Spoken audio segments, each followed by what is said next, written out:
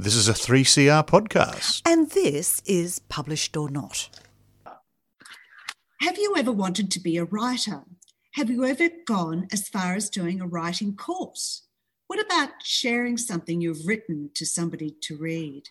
Kate Ryan has done all of that and is here with her debut novel, The Golden Book. Welcome, Kate. Thanks, Jan. Lovely to be with you. Now, this introduction wasn't really about you. It's about your character, Alison, Ali. As a middle-aged woman, she's doing a writing course. What has she been instructed to write about? She's being instructed to write about a couple, any couple, who are connected in some way. And immediately she thinks of a particular very intense friendship that she had in childhood. So this is Ali and Jessie.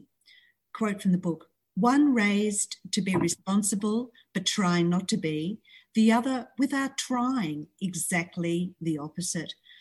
Where are their families different? Ali grows up in the daughter of school teachers, an only child, a very kind of middle-class family, both her parents very educated teachers, whereas Jessie is the daughter of single mother. She's got 3 brothers who are all from different fathers, a kind of hippie household, I guess. So they're the brothers Kel, Matty and Eli. Ali's had a crush on Eli ever since she saw him do a perfect swan dive into the Merimbula pool. You've set this in and around Bega. I visited there with my family, my kids, my partner a few years back, and I was just really taken by the area, but particularly I was interested in a particular waterfall called Mumbler Falls, which is a site of great significance to the local Aboriginal community of the area.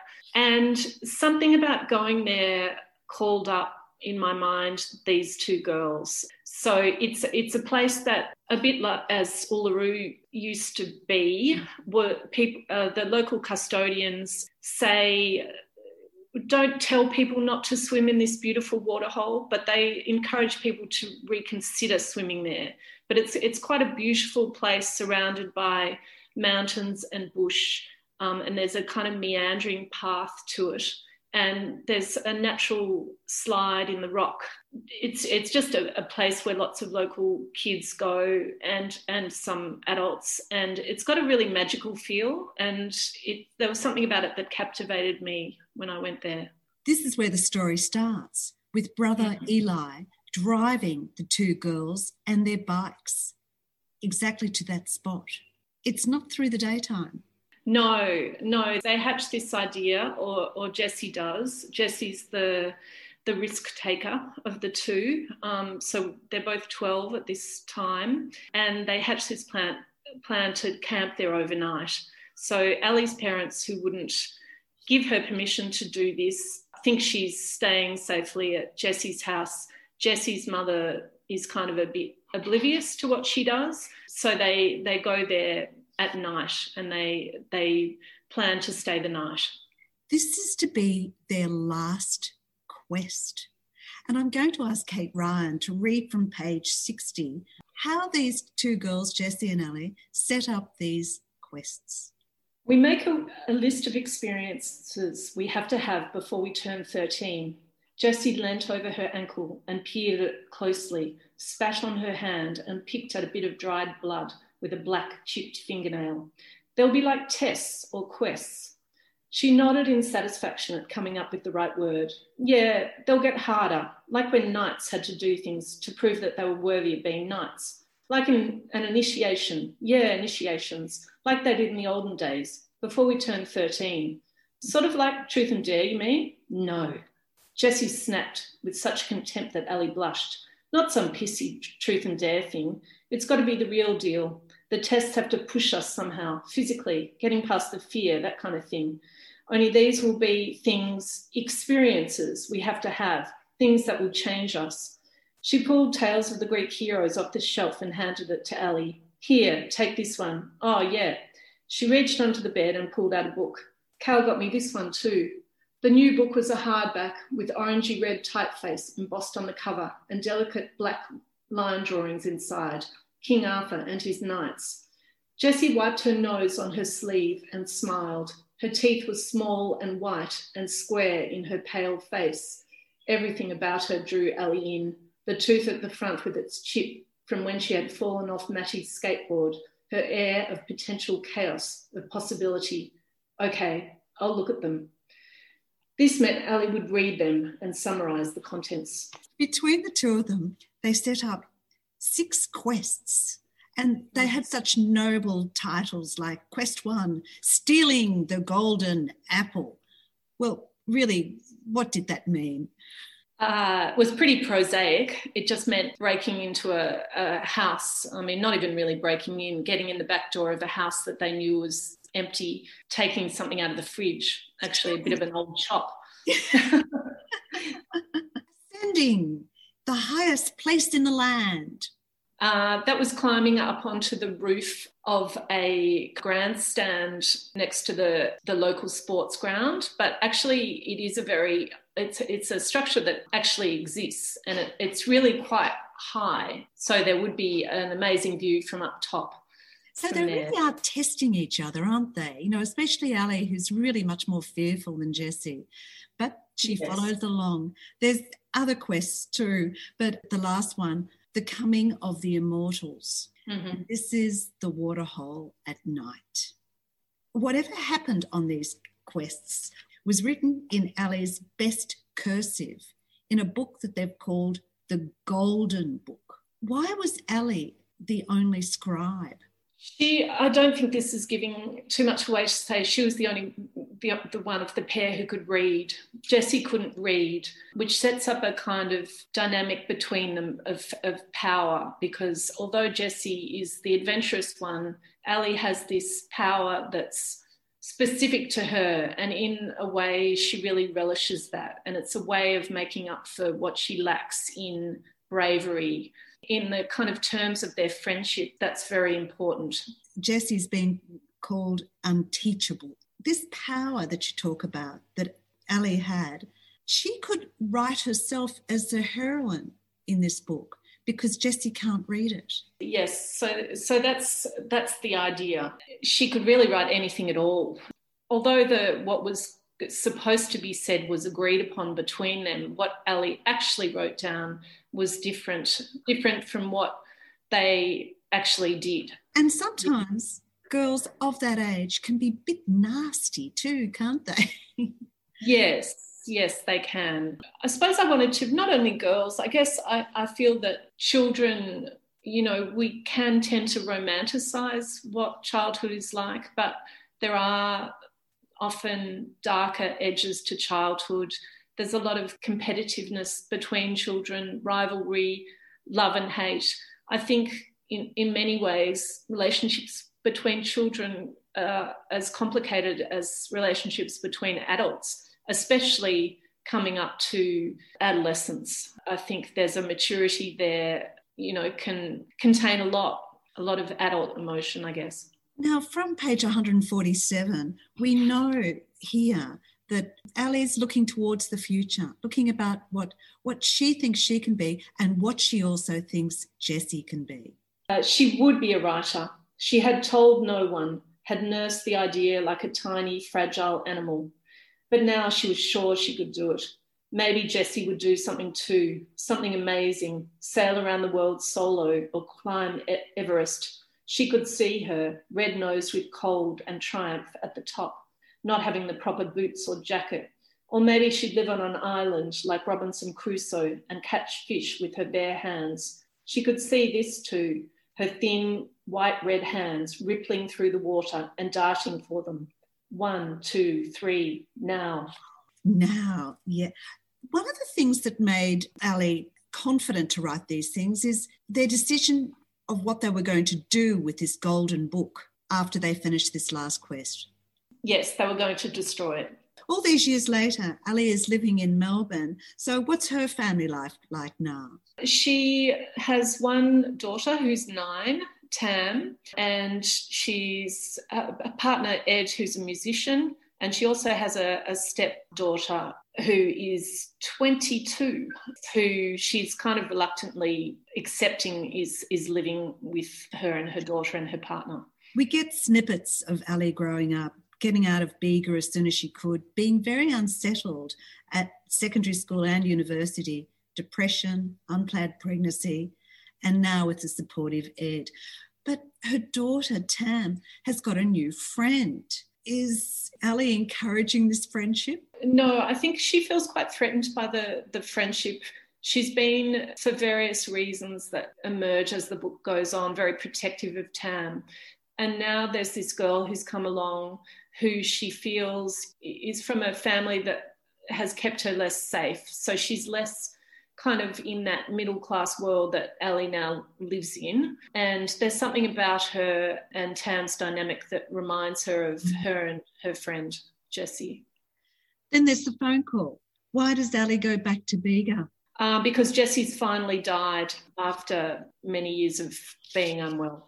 Ali decides as an adult to write about these times, and especially to write about Jessie, which will hopefully ease her guilt. Look, there's been only one place that Ali is fully at rest, and that's when she's been in the water swimming, and a quote, "The water cushioned Ali." Kate, are you a swimmer yourself? Because there were a lot of beautiful descriptions. Yes, I am.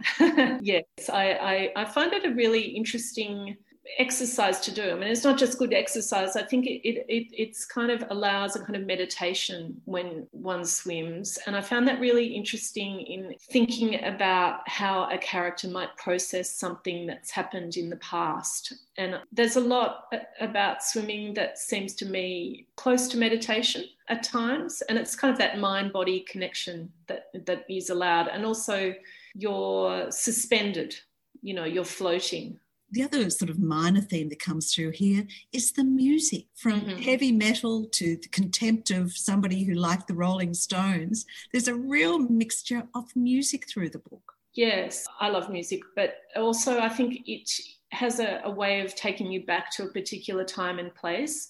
And I think for Ali, growing up in a quiet sort of household, with routine driven, probably the ABC was more likely to be playing in the background of her childhood home. Whereas Jessie, each of her brothers had a different taste in music. Her mother did. And there was kind of a wildness about it that excited her as a child. And so I guess I found it interesting as well that her partner is a musician, loves music. And there was something about that in him that represents a creativity that she remembers from Jessie's household too. Yeah. Just the way the plot is structured, and it's very clever. We have the childhood friendship being reimagined and written about.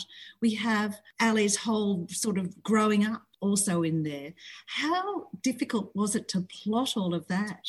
There were lots and lots of versions and lots of moving things around, and it took quite a while to come to the order that worked best. Lots of drafting and redrafting, because I wanted to keep a forward momentum in the present and the past kind of running in parallel. But I suppose I also wanted to give some sense of someone's consciousness, how they think and process events in their life. So it was quite hard, but I felt like I got it in the end. Very polished, yes. I think this is a quote from your book: "Tiny flecks of gold in the sad story." That's exactly what I think is best to describe it. A beautiful characterisation. And rather sad. A debut novel. Well, did you have any problems getting it published? It took a while. I had some sort of near misses with a few publishers. So Kate Ryan takes the reader back and forth in The Golden Book from a childhood friendship and devastating accident to adult acceptance of blame and learning about the nature of fear and love. Thank you very much, Kate. Pleasure. Thanks, Jan. It was great to talk to you. And now it's David's turn. Fanaticism and murder combine in Robert Gott's latest novel, The Orchard Murders. So, Robert, welcome back to 3CR. It is a privilege and a pleasure.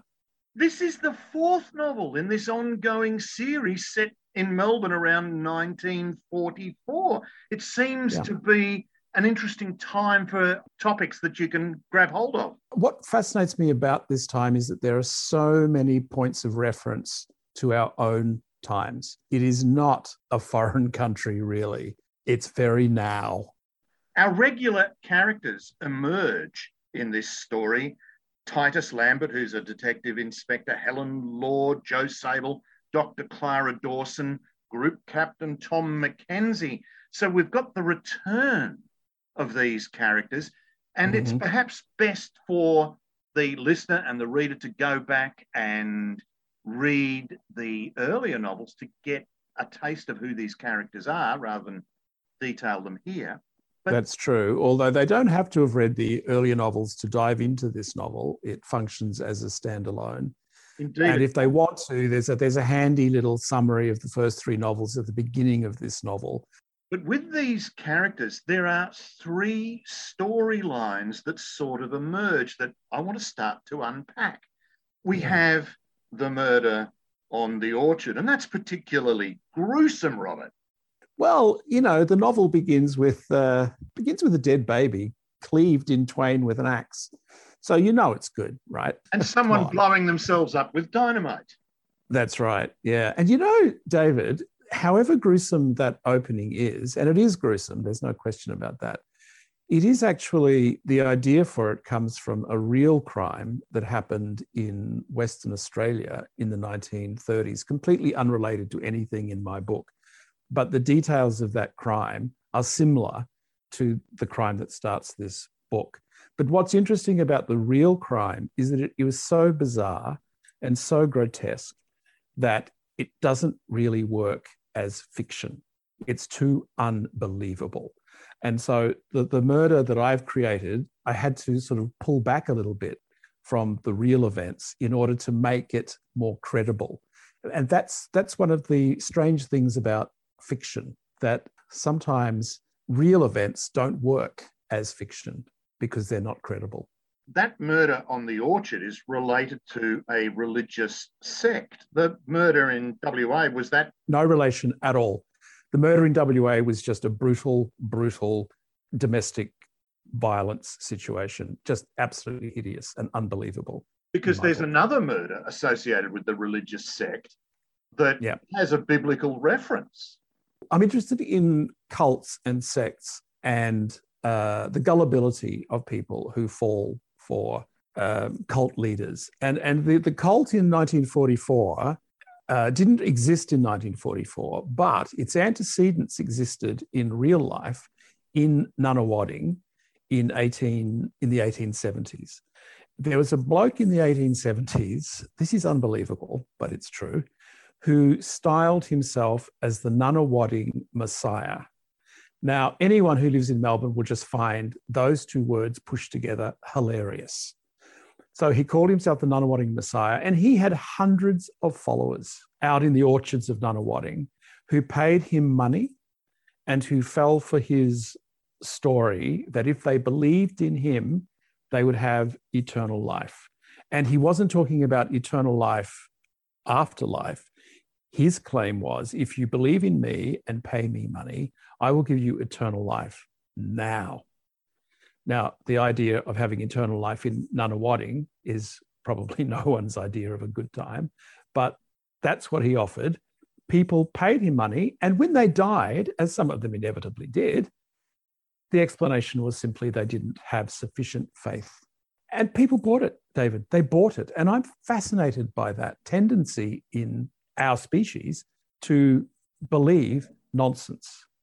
At the same time, you've got Anthony Prescott, who's the leader of this Church of the Firstborn, but you raise the question of whether it's manipulation or belief or, in fact, a business. And do they actually know that that's what they're doing? I absolutely believe that cult leaders know exactly what they're doing and that it's a business. It's all about exploitation. But here's the interesting thing. You also make a little reference to Norman Lindsay. I mean, Lindsay doesn't appear in the novel per se, but at that time, Lindsay wrote a work, Creative Effort, an essay in affirmation. Creative vision is the highest expression of morality. So you had people like Lindsay purporting these ideas and getting a following behind them. Indeed. But of course, the Lindsay's belief about creative expression only applied to men, because Lindsay did not believe that women were capable of creative expression. He had a view that women had what he called half brains. And it was similar to homosexual men. He also believed they had half brains and were incapable of full expression. He was also a notorious anti-Semite and a misogynist. Did he truly believe these things? I think Norman Lindsay believed that women had nothing to say. Because that raises the argument about whether these leaders of these cults actually are manipulative or believe or are running a business. It all goes back to that. True, but I don't think that Norman Lindsay was a cult leader. I think Norman Lindsay was just a wanker.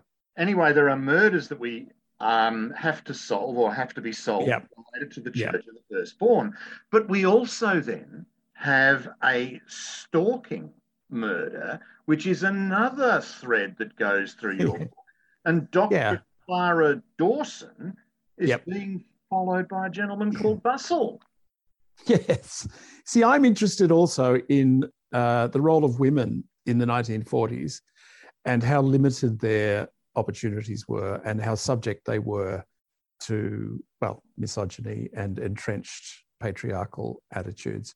So I try and write women who are strong and who are fighting against that in their lives. So Helen Lord, for example, was a police woman in the first 3 novels, and she's not in this one. She set up her own private inquiry agency.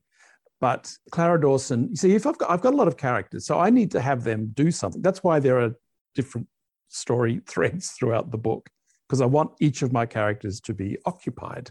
And the challenge in writing a detective or a crime novel is that somehow each of those threads needs to look like it's separate. And then at the end, you bring them together to realize they were always heading in the one direction. Another thread you then have is the one associated with Japanese spies. Yeah, because I was interested in that too, because as we know, in a time of war, ethnic minorities take the blame. So in Australia, Germans, Italians, and Japanese were interned. And the Japanese population was interned in South Australia at a camp called Loveday. A couple of camps, but the main one was Loveday. And Loveday was a fascinating institution during the war. It was the place that produced most of the morphine in Australia at the time. They grew a large morphine poppy crop there. And also pyrethrum, which is the main element in insecticides. But the interesting thing is that you've got a character called Tom Chafer who is almost fanatically setting out to entrap Winslow Fazakerley. Yeah. And so that's fanaticism in and of itself, but it seems to be something that's condoned. All of the nasty people in my novels generally are in some way fanatics, because I think fanaticism is nasty. And Tom Chafer is an intelligence officer who cannot stand Winslow Fazakerley for various reasons to do with class and education and resentment and all of that kind of thing. And also, Winslow Fazakerley happens to be married to a Japanese woman, which Tom Chafer finds intolerable because he's racist. And so he sets out to bring Fazakerley down and to prove that he is in fact a 5th columnist working for the Japanese inside the Australian Air Force. Yeah. What fascinates me, though, is that fanaticism is condoned in certain societies. And even in societies like ours, where we think we're being completely tolerant and legitimate, we still accept it. And we still, in fact, practice certain fanaticisms in day-to-day operations. We do. And we all, in some way, condone the fanaticisms with which we are comfortable. And it's true, fanaticism makes hypocrites of all of us, I think, because there are fanaticisms that we condone because we happen to approve of the key elements. I think we've seen it in society of late, dare I say it, especially in America. But it goes back, I think you quote Voltaire, those who can make you believe absurdities can make you commit atrocities. Yeah, I love that quote because that there, I think, is the history of religion in a single sentence. That's all you need to know about how religion works. But does it also suggest that we are incredibly gullible? We are, David, we are a frightful species. The accident of self-consciousness through evolution created monsters of us. And you just look at the world around you and you realise we're frightful. Believe it or not, the Orchard Murders is in fact enlightening, entertaining, grim in one or two places where the gruesomeness of the murders comes through. But there's a light levity and... Yes, it's also funny. It's also funny. Your use of language, good sir, defongerated. Yeah. Gewgaws, lubricious. We get this lovely use of language all the way through to lighten the tone, shall we say. Yeah.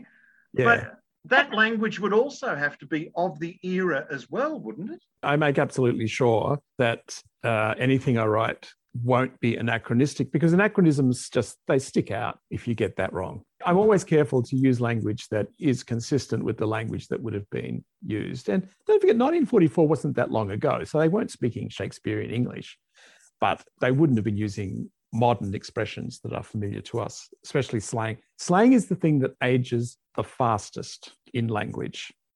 Slang hangs around for 10, 15 years and then it's gone and it changes. So you have to be very careful with that.